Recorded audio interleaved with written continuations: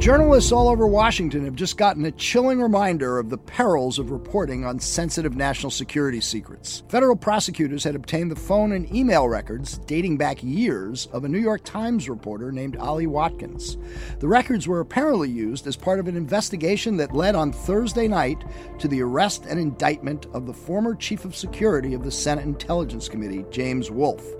But this was not a case of the Trump administration shattering norms or precedent. In fact, the personal records of journalists had been obtained years earlier by Justice Department officials during the administration of Barack Obama and under the direction of then Attorney General Eric Holder. We'll look back at what happened in those cases and what they might mean for all of us now in today's episode of Buried Treasure.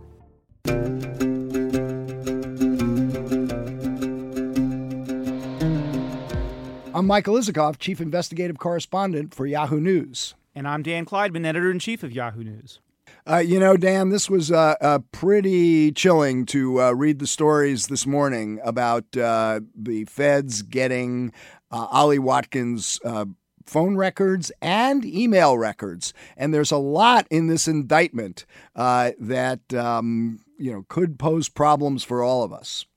Yeah, and it is sort of deja vu all over again. What was striking to me was seeing that they had emails, going all the way back to when not the content. I don't think they have the content of the emails, but email information going all the way back to when she was in college.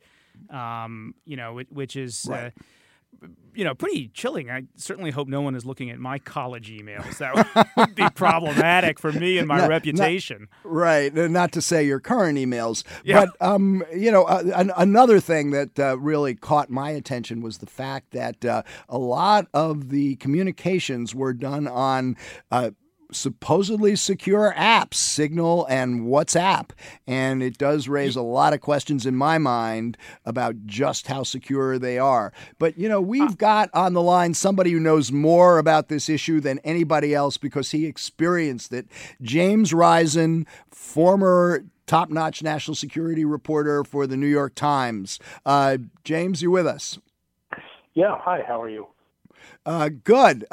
Give us quickly your reaction when you learned about this investigation and what the feds had done here.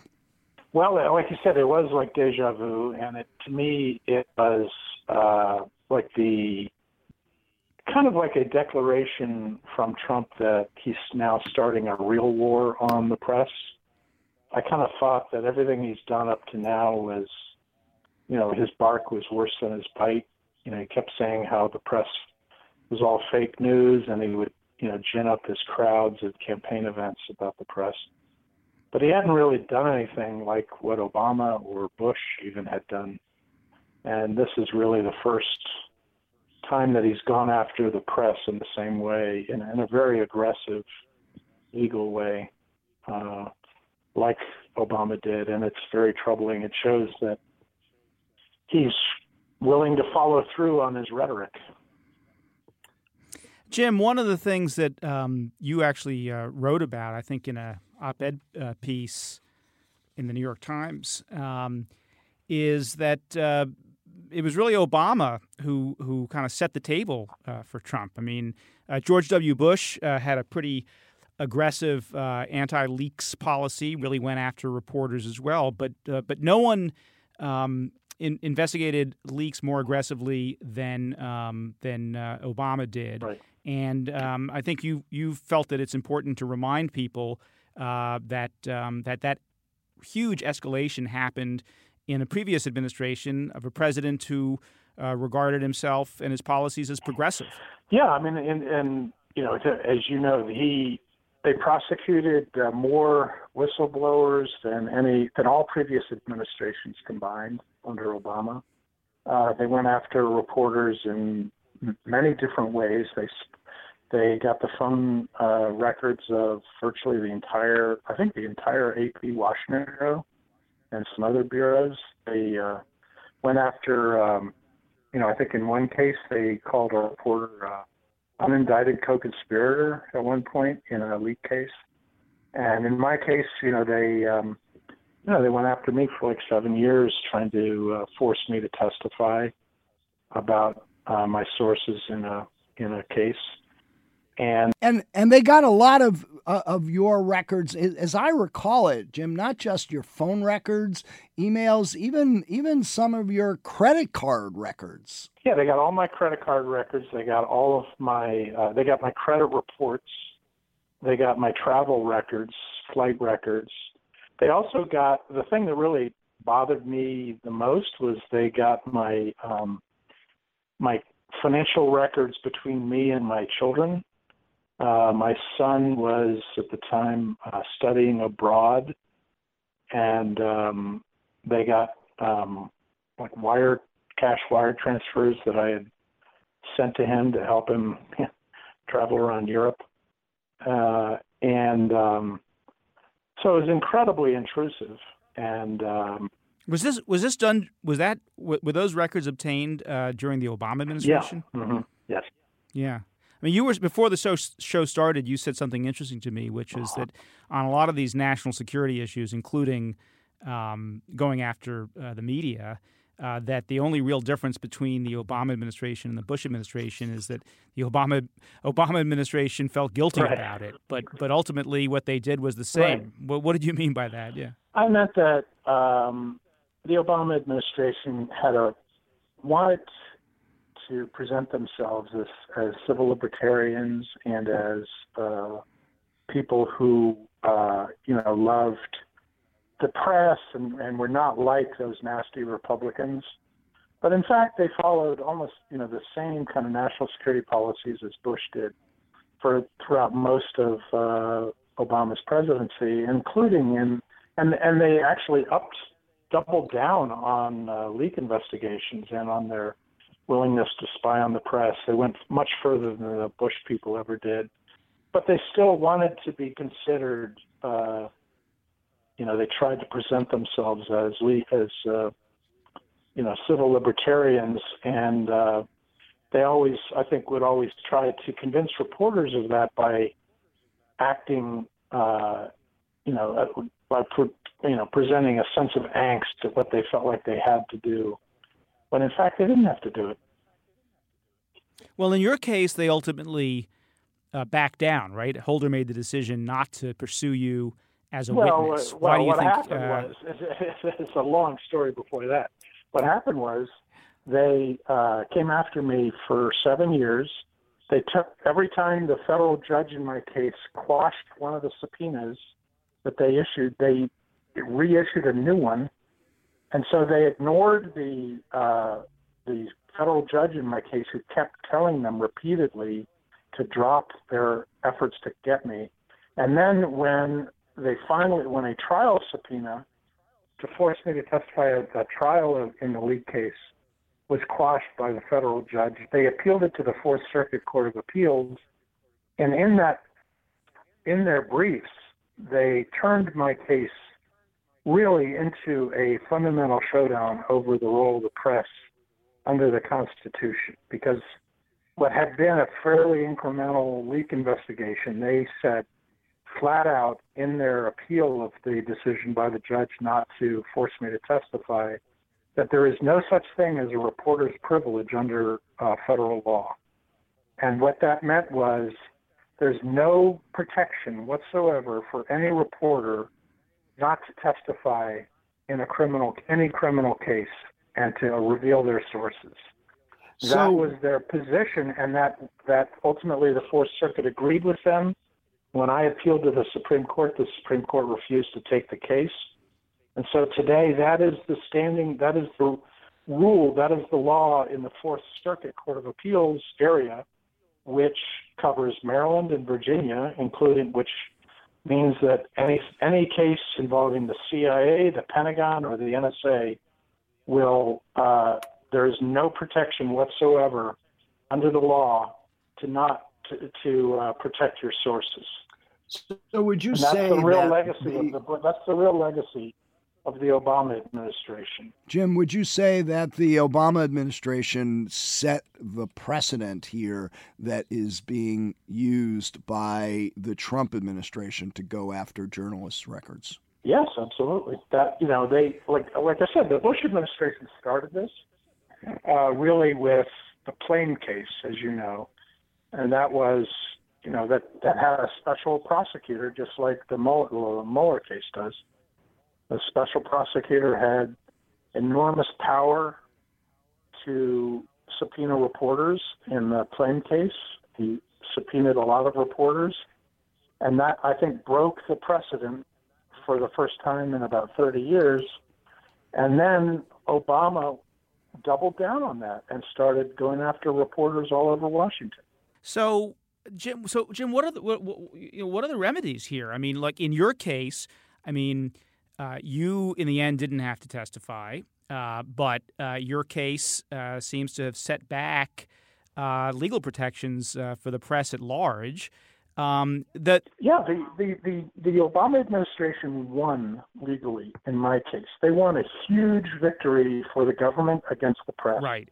The only problem was the publicity was so bad for them that they didn't follow through. But by the time the case ended, I had no legal protection anymore against being forced to testify. I was forced to go to a pretrial hearing in January 2015, at which the government had every right to say, if you don't testify and reveal your sources, you're going to jail today.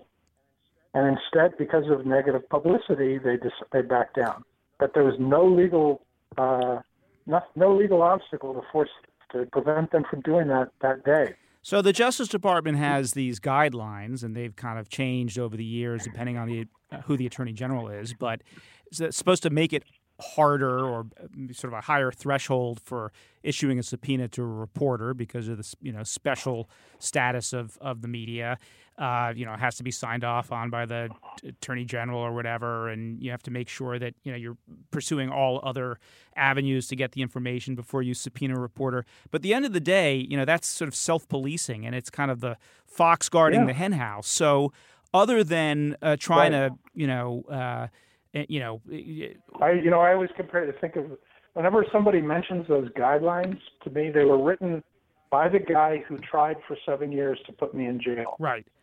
So I always think of the movie Pirates of the Caribbean, where they talk about the Pirates Code, and somebody at the end says, "Well, the Pirates Code is really more of a guideline." So I just say one thing that leapt out at me in rereading the indictment? I read it early this morning and just reread it. Is in your case, Jim, they were going after what they said was a leak of highly classified information about a CIA effort to dismantle and disrupt Iran's nuclear program. Now, as I read this indictment, although there's a reference on the first page to classified information, there's no allegation that the defendant here, James A. Wolfe, leaked any classified information. There are no charges under the Espionage Act, as there was in your case for your alleged source. It's a false statements case to the FBI. He lied to the FBI about whether he had communicated with other journalists. What do you make of that?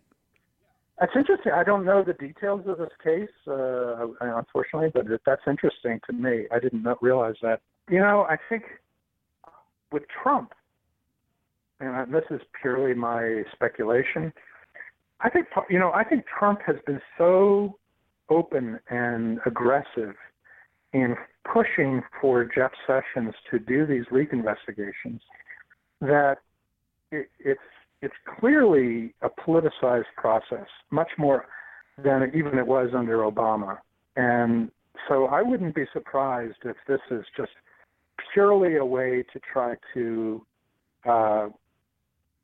shut down reporting on the Trump-Russia case.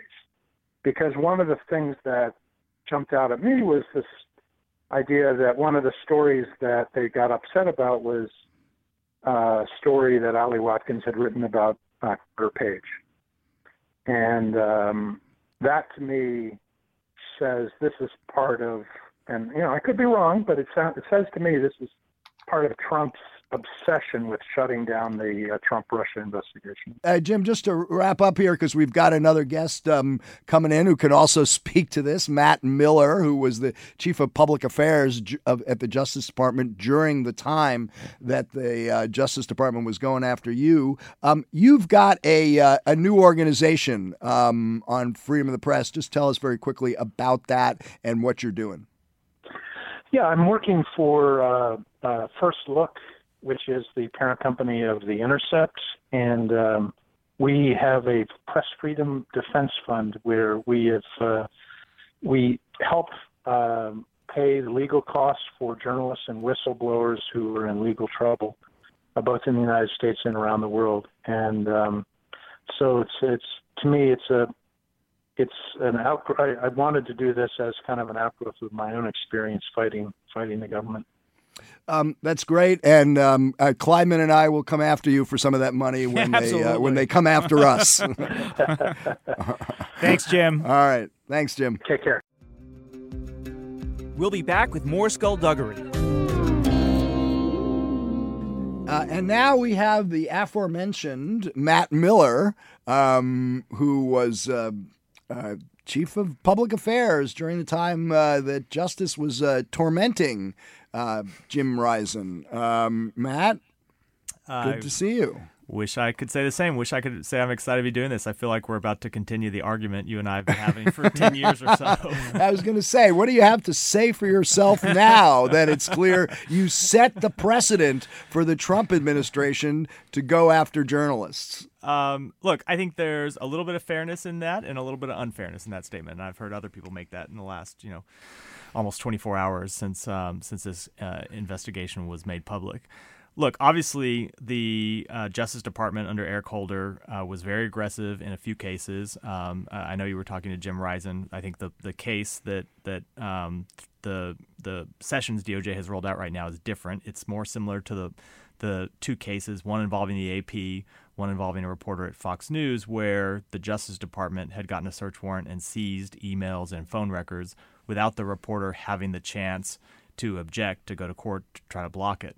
Those were very aggressive steps. I think they were a mistake. Holder essentially admitted they were a mistake in 2013 and put in place regulations to try and prevent that from happening again, except in the most exceptional circumstances. So I will take the hit that, we were overly aggressive in a few cases, but I think we also have to I think people have to be honest about the fact that we did try to, clean up that mess after the fact. Well, let's talk about that Fox News case, which is really one of the most aggressive leak investigation cases that I've ever encountered. So in that case, Stephen Kim, a State Department contractor, was under investigation for leaking information, classified information about North Korea. The reporter was James Rosen of Fox News. And in the search warrant, in the affidavit for the search warrant, called the reporter a co-conspirator.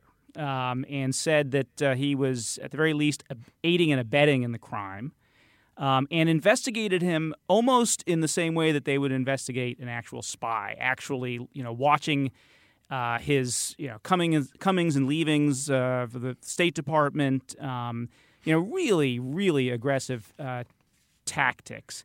How did you get to the point where you were actually calling a reporter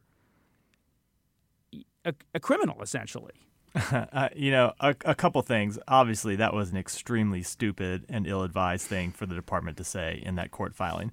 I think a couple things happened. One, you had a bunch of very aggressive prosecutors who were looking at the facts of that case and looking at the way that Rosen was communicating with Stephen Kim, using code names, trying to. I think they might have been setting up dummy email accounts, but was trying to cover his tracks. But you know why? Isn't that they what were doing that? We should be doing. They were doing that because of how aggressive the Justice Department was in investigating. Yeah, right. Well, right. But you had a bunch of prosecutors looking at that who don't have a lot of experience in dealing with reporters, and they looked at that and they honestly thought, this is hard to believe, I know, but they honestly looked at that and thought, is it possible that this reporter is actually acting on behalf of a foreign government?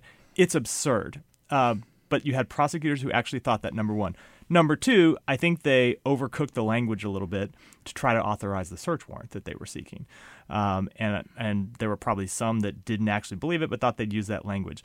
There was a big breakdown in the process of the Justice Department. No one came to the Office of Public Affairs. I was going to say, because you were supposed to approve, as the Chief of Public Affairs, you were supposed to approve subpoenas for journalist records. I was supposed to make a recommendation, yeah. And no one, and there was a breakdown in the process. No one thought to come to me.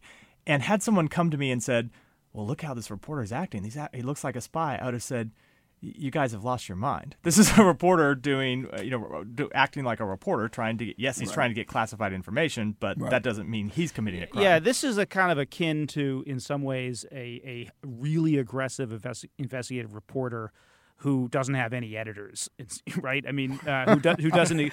Although, wait a second, I should point out that, and I will take credit for breaking this story, that Holder himself personally signed off on that search warrant. Right, but Matt's talking about something slightly different, which is... Well, when you say there was no editors in that analogy, there was the top guy who oversaw the process. Yeah, and it was fundamentally a mistake, and I think he would say that. And he essentially did say that later on. I don't think he used the word mistake, but I remember him doing an interview with Dan. In fact, he said it to me.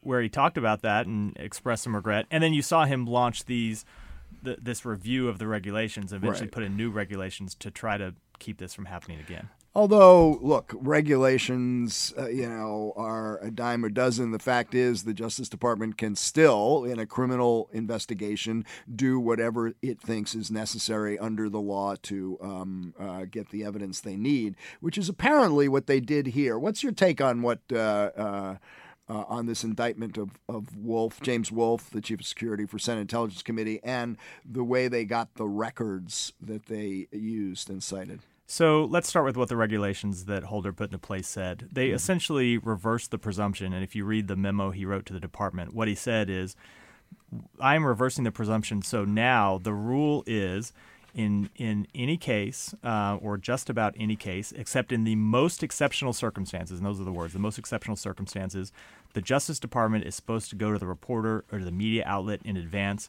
give them a chance to negotiate some accommodation or give them a chance to go to court. And the rule sets out exceptions for when the department cannot go to the outlet in advance, and they are substantial harm to the investigation, not just a little harm, but substantial harm, a grave threat to national security, not just a little threat, but a grave threat, and imminent risk to someone's life, or something that would put somebody in danger. None of which seems to apply here. None of which seems to apply here. I think that's right. And if you back up to look at what he said in the memo, which is really the spirit of it, this is only supposed to apply in the most exceptional cases, meaning in just about every leak case, you should not be doing that.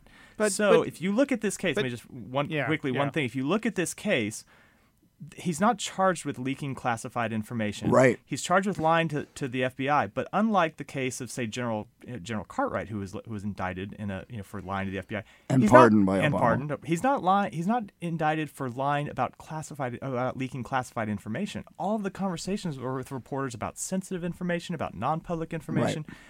It raises a question, and I think the big question going forward. If they use this tactic in this case, look at all the other leaks of information that were more important than Carter Page, which is, I think, what this is underlined about. Right. The leak to David Ignatius about the Flynn-Kislyak phone call. The leak of the FISA warrant. The leaks of the FISA warrant. The leaks of the president's conversations in the Oval Office with the Russian foreign minister and the Russian ambassador. The leaks of his conversations with foreign leaders. All of those look a lot more serious. I have a hard time believing this is the only case where they've done this. Can I just say there's a couple of creepy things in here, and I just want to get your take on it. When the FBI first goes to see Wolf in December of last year and confront him about an article written by reporter number 2, that's Ollie Watkins, Wolf denied knowing about the reporter's sources for the article. After Wolf stated he did not know about reporter number 2's sources, Wolf's sources, FBI agents confronted Wolf with pictures showing Wolf together with reporter number 2. How do you think they got those photos? I'm guessing there's another reference in the indictment to meeting in the Senate. I'm guessing hallways, Senate clandestinely. I'm guessing it's there are cameras all over the Senate, all over the House. I'm guessing it's some kind of surveillance footage that they obtained. I doubt they had an FBI agent tailing him. I mean, it's not impossible. But if I had to guess, I would guess it was some kind of surveillance footage. Well, that's still pretty creepy.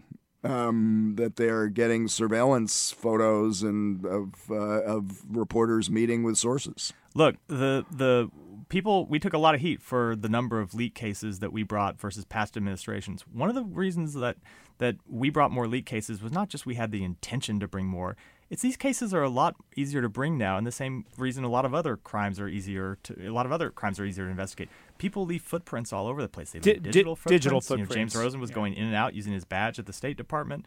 There are cameras all over the place that can track you. So that's the new reality in these cases and all kinds of others. So let me ask you, Matt, about the guidelines that Holder instituted. And there's a sort of a basic. Seems to me a basic kind of structural flaw with that sort of system of self-policing, which is, and I think we saw that in the Rosen case. There were already some guidelines in place, and it's this Fox guarding the henhouse. Prosecutors are going to prosecute crimes, investigate and prosecute crimes, and so it seems to me that at the end of the day, the only real remedy is a shield law.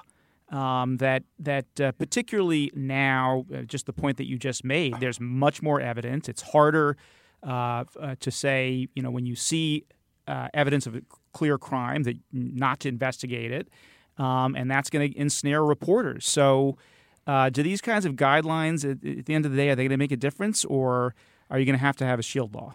I think you have to have a law. I agree with your point. Look, I think the guidelines that Holder put into place were as far as the Justice Department by itself could go.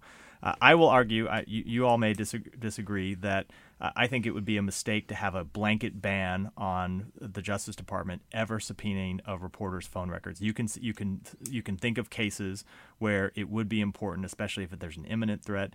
There has to be some way for them to try to do it. But I agree, they probably shouldn't be the ones making that determination. The ideal situation, I think, would be if they wanted to do this without going to a reporter first, they have to go to a judge and ask permission and make the case to a judge. They can't do that. They can't write that into statute or into regulation by themselves. That has to be a new law. The Obama administration did endorse a shield law. Yeah. This administration is very hostile to it. Jeff Sessions has been hostile to it for a long time. Yeah, I got a dissent on the shield law, although I think it's a good thing to pass it. Every version of a shield law that I've seen always has an exception for national security exception. And in the end, so it would not help any of us. It would not have helped Ollie Watkins. It would not have helped Jim Risen on sensitive national security cases. No shield law is going to protect journalists. But a strong shield law would put that decision in the hands of a judge, not in the hands of the Justice Department. So at least the Justice Department would go and make its case to a judge, and you would have a judge that would decide whether the Justice Department really had met some sort of showing. Don't judges have to sign off on? No, I'm saying that not going to this reporter. Subpoenas anyway. They have to, but the rules for a search warrant for a journalist's email are no stronger than Joe Blow on the street. There's no constitutional protection for a journalist's email that's any stronger than anyone else. Let me ask you, Matt, about why the Obama administration was so aggressive in these cases, and I think there were.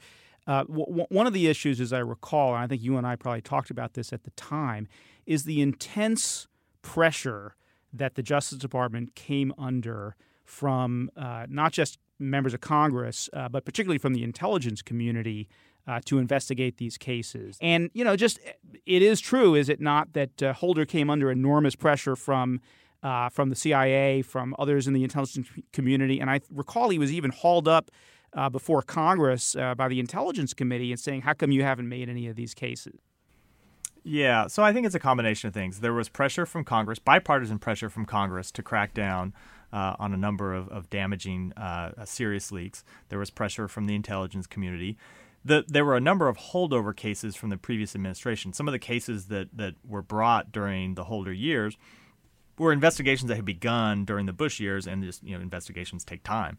And then I think there's also this thing that I said about it's just easier to make these cases than it was in the past. You don't have nobody lives in the Watergate world anymore where you put a flower pot out on the balcony and that's time to meet in the garage. Maybe we should. Maybe you should. Right. But I will say I think there's a big difference in terms of questioning the appropriateness of a media subpoena, where I think you can really argue that it's very heavy-handed for the Justice Department to take a reporter's records without asking them first. And then just the question of leak prosecutions, where the department doesn't ask for a reporter's records, doesn't subpoena a reporter's testimony, investigates using other tactics, and brings a case against someone who has leaked classified information. I think in one of the cases that we brought, you could make a strong argument that the person was a whistleblower. Thomas Drake, who had exposed an NSA program that was initially indicted. We eventually pled it down to a very minor case. I think that was probably not the right decision to bring that case. These other cases we brought, a number of them were very serious leaks that had enormous ramifications. Which ones? I will say, the AP case where the department did use these heavy-handed techniques, exposed a very sensitive, the fact that we had gotten wind of a bomb-making operation, I think it was in Yemen, and short-circuited some operations. Did it expose, because it exposed a source that we had inside Al-Qaeda or AQAP, yeah. That's right, a hugely damaging leak. John Kiriakou, who claimed to be a whistleblower and claimed that he was being still does, and claimed that he was being prosecuted because he spoke out against waterboarding. It's just not true. Right. He was prosecuted because he had told someone the name of an undercover CIA operative. One of the most damaging leaks you can possibly make. There was no whistleblowing justification at all for his leak. So you can hit us, I think, for some of the tactics with reporters, but I think if you go back and look at the cases we brought, for the most part, they were pretty justified. Hey, cases. One other thing that caught my attention in this indictment, they're citing Wolf, the defendant, for communicating with anonymizing messaging applications, including Signal and WhatsApp, to exchange electronic communications with reporters. Now, for those of us such as myself who routinely communicate on Signal and WhatsApp, thinking that they are secure communications, how did they get those records? It's a good question. I think there is a threshold question of, has the department or has the FBI, have the NSA been able to crack Signal and WhatsApp? There's been no public evidence that they have. Maybe they have, and we just don't know it. It'd be after my time left the department. And obviously, if I had known, I wouldn't be talking about it. Yeah. So we don't know. I don't think that's what happened here. It seems to me that what probably happened is they were able to get access to Wolf's phone at some point. They seized his phone. He voluntarily turned over his phone, and they were able to access his records. Or maybe he made the mistake that Manafort made and had WhatsApp backing up to the iPhone cloud, which is kind of an idiotic thing to do. That's what happened in the Manafort case. And you're able to subpoena Apple. If it's backed up to the cloud, you can subpoena Apple and get access to your WhatsApp backup. All right. Well, we gotta wrap up. I'm going to make one last editorial point, which is that Mike, I don't think we should be complete absolutists on this issue. There are real tensions that exist between the First Amendment and criminal law and protecting national security. I think we should be pushing back very hard and making sure that these boundaries are not crossed in ways that are really damaging to the First Amendment and to gathering of news, but at the end of the day, it's going to hurt our credibility with the public if we're too absolutist. And it's one of the reasons why it's good to have someone like Matt Miller come on the show and talk about these issues and allow us to talk about them in a civil way. So thank you, Matt, for joining us. And thank you particularly for your mea culpa here on Buried Treasure. All right. Thanks, Matt. Thank you. All right. Thanks for listening to this episode of Buried Treasure. Don't forget to subscribe to Skullduggery on Apple Podcasts or wherever you listen to your podcasts. And also, tell us what you think. Leave a review. We'll see you on Friday.